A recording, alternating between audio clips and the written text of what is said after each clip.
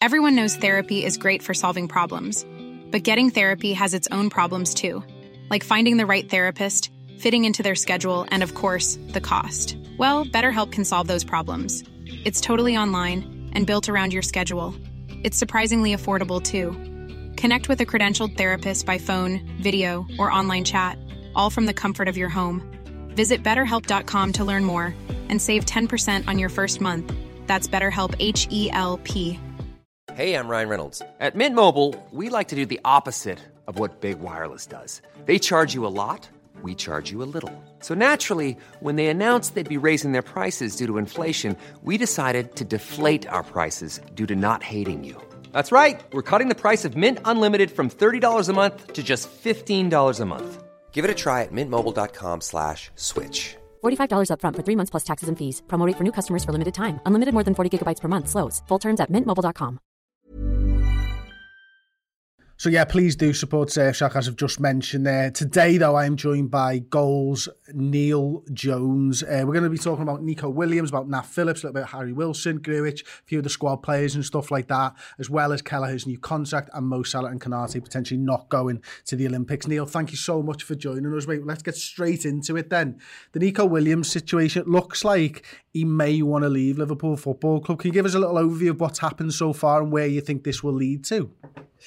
Yeah, I think it's a mix of a few things. I think one, yeah, he may want to leave Liverpool Football Club. I think Liverpool also see a chance to make what they would deem decent money on someone who probably isn't going to play regularly first team football. He is part of the first team squad, but he's very much a backup for Trent Alexander-Arnold. And I think they see there's an opportunity there in this difficult time financially with the pandemic and with the market and the insecurities that brings, that they might be able to just do a deal that maybe suits all parties. From my perspective, it'd be a bit disappointing, I think, to see a young player leave, especially one who's worked as hard as Nico's worked to get into that first team squad.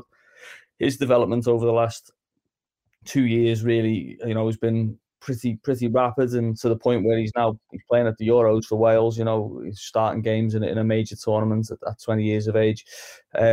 So yeah, it would be disappointing, but I think Liverpool maybe are being a bit pragmatic with it and saying that, well, if there's interest there, and if the player himself is not averse to the idea of leaving, then it might just be something that suits everyone, apart from me. Well, that's the thing, isn't it? I think, just sort of moving away from the article slightly, but hitting a few touch points from it. Obviously, you mentioned Wolves, Southampton, Leeds could all potentially be interested in Nico. I think every Liverpool fan, myself included, is a bit like, well, he's the right-back cover. Are Liverpool going to spend that £10 million if they get it, if they sell him, on another right-back? I mean, but there's the problem, isn't it, Neil, is that how do you sign a backup for a world-class 22-year-old? It's just not a situation you're supposed to be in, is it? I mean, I know how to sign a backup player for a 30-year-old right-back who's world-class, because you get a young lad who's going to be ready in 2 to 3 years. But as Nico sees it, he's probably going, he could have 13 years behind Trent Alexander-Arnold here. It's such a difficult position for the club because Trent's so good and so young, isn't it? Yeah, absolutely. And they have a similar problem really at left back, didn't they, with Tsimikas, and they've ended up having to buy someone that probably they wouldn't have bought as a first. They'd never considered him as a first choice left back, I don't think, long term. But I think the issue is probably, do you have to maybe look at your backup as someone who plays in a number of positions, i.e., a James Milner. I know people don't like James Milner a fullback, but he does a job there absolutely fine. Joe Gomez has done it in the past. Obviously, I don't think Joe Gomez as a right back is anything like as effective as Joe Gomez as a centre back, or anyone else as a right back, to be honest. But Alex Oxlade-Chamberlain potentially in the squad, who maybe you could sort of see playing the odd game at home as a right full back. I mean, mention of Conor Bradley, who's obviously already played for Northern Ireland, but you're talking about Nico Williams being 2 years in advance of him. You look at Keanu Hoover, who went to Wolves last year, who was advanced of him. They weren't of the level, or deemed of the level to play regularly. So the idea that you could say about a 17-year-old Conor Bradley who's come over, had one season in the academy, and you can sort of say, well, yeah, he's going to be part of the thinking. I don't see that being the case personally. So it is a challenge. You're banking a lot on Trent not getting injured. You're banking a lot on Robertson not getting injured. And we've seen other clubs have similar problems. You think of Spurs with Harry Kane, how difficult they found it to buy a striker really that can come in and everyone wants to have the great backups, but only a handful of clubs really in the world can afford to sort of keep world-class players on their bench and keep them happy and pay them the wages that they want. It's so true, isn't it? It's so difficult. I mean, one name that you didn't mention, and I hope to God we don't see him at right back, but Fabinho's done it a handful of times for Brazil. We know that as well, and I think it's a real issue, isn't it? I think Liverpool's trying to get cover for Trent Alexander-Arnold, but maybe there is somebody within the squad, a few players as you've mentioned there, that could do. I think another one, another big talking point, I suppose, at the moment, Neil, is Nat Phillips. Now you've just interviewed him for Goal, actually. Brilliant article, by the way, mate. Some real insight into what Nat is thinking at the moment. Can you tell the viewers of redmentv.com where you think Nat is, having actually spoken to him? Yeah, I mean, I think I wouldn't say he's resigned to the fact that he's going to leave Liverpool. I wouldn't go that far, but I think he's very much realistic about the idea that the chances are, again, it depends, like Nico Williams, like all transfers, it depends on the money on the table from another club, whether it's 12, 15 million pounds potentially for someone like him. I think he's of the mindset that when that offer comes, the chances are Liverpool are going to say, there's your chance, and when Liverpool do say it, I think he'll take that chance.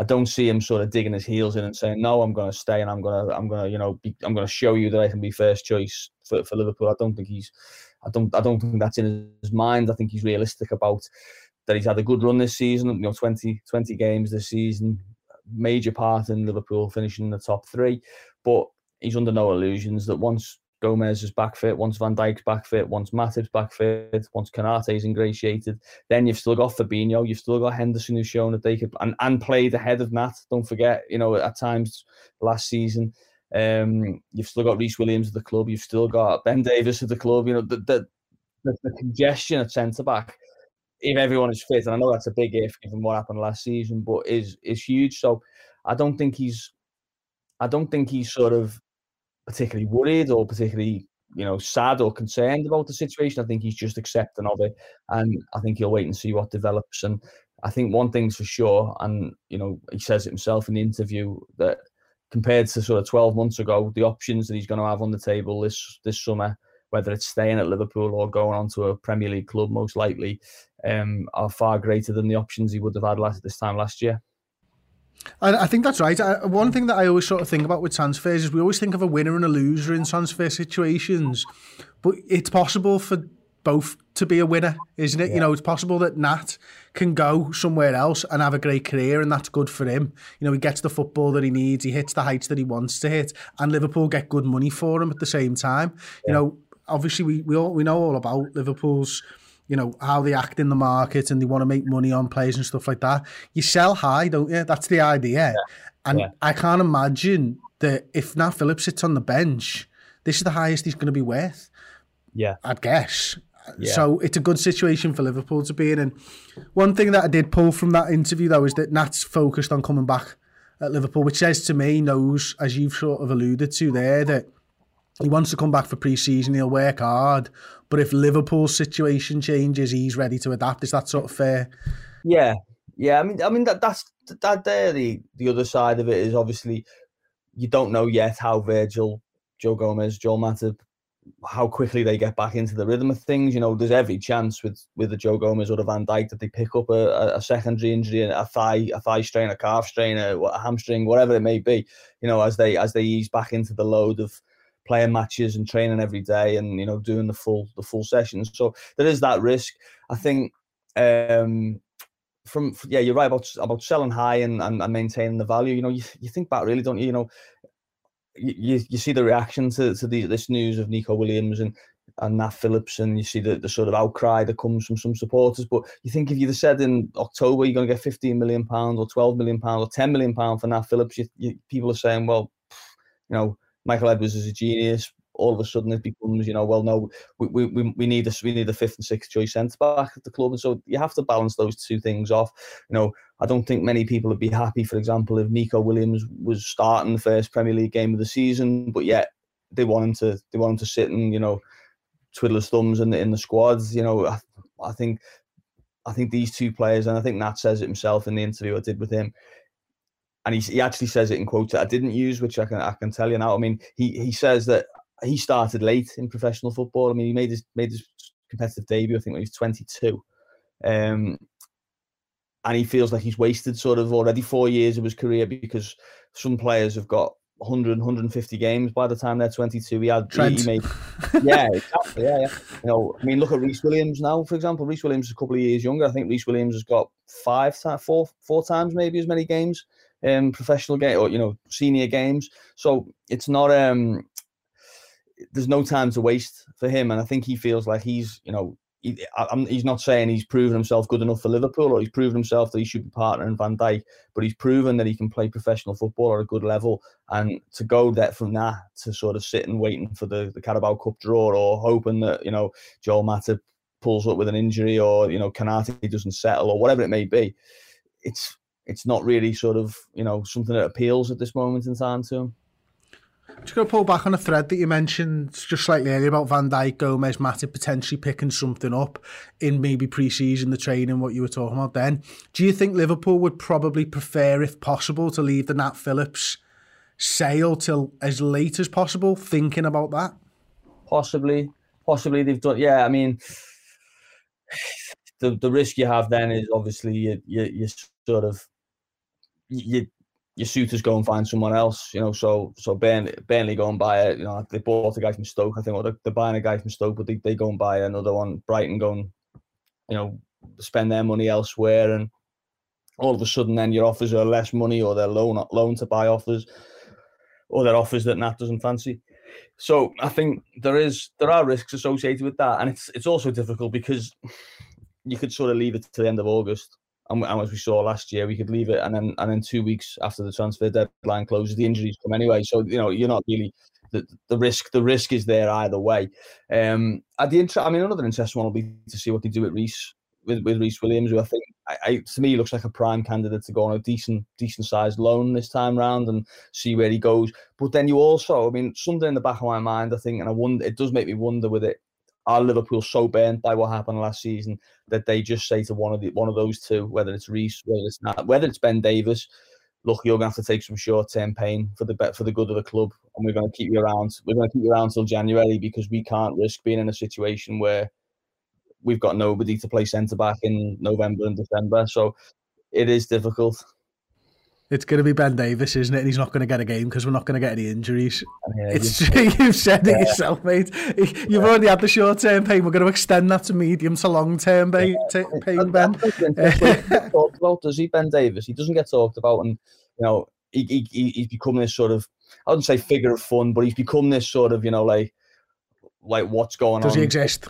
Hologram Davies. Yeah, and you know, I'd love to see him. I'd love to see him sort of at least get the chance to play at Anfield. I think you've played at Anfield more than him, haven't you, since he signed it in January? You know, it'd be nice to get the chance to do that, you know, because he's not what people say he is. He's not this sort of, you know, competition winner who's just rocked up at Liverpool. He is a serious player who's played a lot of professional games, so it'd be nice to see him at least get a pre-season game or two under his belt. Yeah, I hope he doesn't perform anywhere near like I did at Anfield, because he wouldn't be getting a move back anywhere near where he played before us. Okay, we'll move it on then. Just not long on these guys, but Harry Wilson, Grujic, Origi, Minamino, Shaqiri. Do you think these are lads that are likely to go out? Yeah, I think Wilson and Grujic almost certainly. I think they've reached the ceiling of their loan sort of shelf life. I think they've had so many loans. You know, Wilson's had 4, I think 5 maybe. Grujic has probably had around the same. I don't think you can keep loaning these players out to 24, 25. I think at some point you have to cut them free, and, you know, whether that means you accept a little bit less than what you might have hoped for at another time. Probably Liverpool have probably missed Harry Wilson's peak. Probably the end of the Bournemouth loan was probably the peak for him. Maybe Grujic, you could say the same, although he had a decent half season at Porto. So I think they'll definitely go. I don't think we'll see all 3 of Shaqiri, Minamino and Origi go, because I think that would just be be a bit of a risk too far. But I wouldn't be surprised if one or two of those went. I think Origi's the likeliest to go. I think he's probably, without the loan element, he's probably at the limit of his sort of, how much can someone take of just being sort of around as a backup. Shaqiri and Minamino, I think you probably could get another season out of in that regard. And probably Origi would, out of the three, I say, would probably command the biggest fee as well. So I'd expect at least one of those three to leave, maybe two, but I wouldn't say all three. Yeah, what about Shaq and his value with the Euros and his performances? Yeah. Do you think people will be looking at that thinking, oh, he can still do it when he's the focus of the team rather than being a backup? Yeah, but I mean, Shaqiri's one of them, isn't he? Shaqiri never surprises me. When he plays, his quality never surprises me. He's a quality player.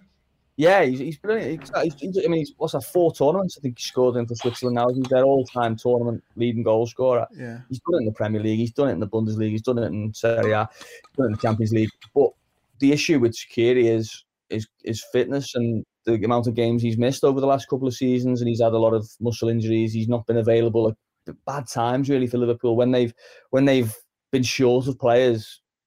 Keita's in a bit of the same situation. When they've been short of players, Shaqiri, Keita, Oxlade-Chamberlain, they've been missing as well, and they haven't been able to benefit from the injury crisis, if you like. They've been part of it. So I think that's the bigger question for Shaqiri is, which club is going to pay however much money for someone who over the last 2 or 3 years has not got a history of playing 25, 30, 40 games a season.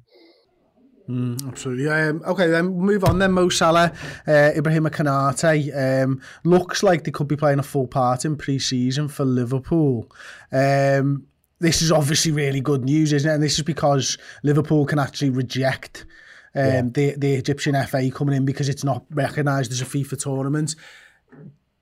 It's a mad one because obviously every Liverpool fan, myself anyway, I'll speak for myself, not every Liverpool fan, I'm happy that Mo Salah's not going to the Olympics, but that will strain, I believe, Liverpool and Mo's relationship because we know how important playing for Egypt and leading that country is to Mo Salah. Is there rumblings here of anything so far? No, I don't think so. I think Egypt have tried to put a lot of pressure on Liverpool and repeatedly do so, and I understand why, because the Egyptian national team is Mo Salah, to a large, to almost a complete extent. So the idea of them not having him for a tournament like that, which they're intending to win, obviously, won't sit well with their FA and won't sit well with their public and their supporters. But no, I don't think there's. I think there's an understanding of Salah, especially with the African nations potentially coming up in January, isn't it? Obviously, of next year, that the idea of him going for a month at the start of the season, a month in the middle of the season, and Liverpool just being sort of fine with that, I think he's realistic enough. He might have a bit of an ego on him, or he might have a bit of a sort of sense of self-worth, but he's not silly. I think he knows that was going to be the case. From Konate's perspective, I don't really know his feelings on the matter, obviously, but I think it would certainly be helpful for him to have the first few weeks of the season with his new club rather than, coming in September time and trying to adapt to life in a new country, new league, new set of teammates, and also you're sort of 4 weeks behind in terms of the familiarity of the way they're playing and the way the season's panning out. So I think it is good news to Liverpool, and I think it's no surprise that they've put up a fight and they're right to do so. Yeah, the Egyptian FA president, Ahmed Megahead, what a name, underlined his intention to make one final plea to Liverpool for the release of his country's star man. Said, I do not want to say that it is impossible for Salah to participate in the Olympics, but it is difficult. We contacted Liverpool to allow Salah to join the Olympic team, and they said they were waiting for approval. In the end, Liverpool refused the request because they do not want to lose the player at the beginning of the season. I actually looked into their groups. So they had Argentina, they've got Spain and Australia, I think, was in their group. So, yeah, I mean, 4 teams, 2 go through. It looked like he might have been coming home on the 28th of July anyway, obviously, if they don't do anything. So they would have been back in time for the Premier League season, but missing that pre-season would be massive, wouldn't it? Neil, thank you so much for joining us. Go on. just before you finish, you're also risking. He's going over to Tokyo. We've already seen some cases coming over of COVID in Tokyo, so you are opening up that risk avenue as well. So I think that I wouldn't say that's a major sort of part, because obviously players go on international duty, but I think that would have certainly been part of Liverpool's thinking, is, you know, he might come home on the 28th of July, but he might have to isolate for 10 days. He might, you know, there could be a situation like that. There's a lot of risk attached to letting the player go. Absolutely, mate. Well, listen, Neil, thank you so much for joining us today. Been an absolute pleasure. Go and check out Neil on goal.com, and thank you very much to listening to the Red Men TV. We'll speak to you all soon. Ta-ra.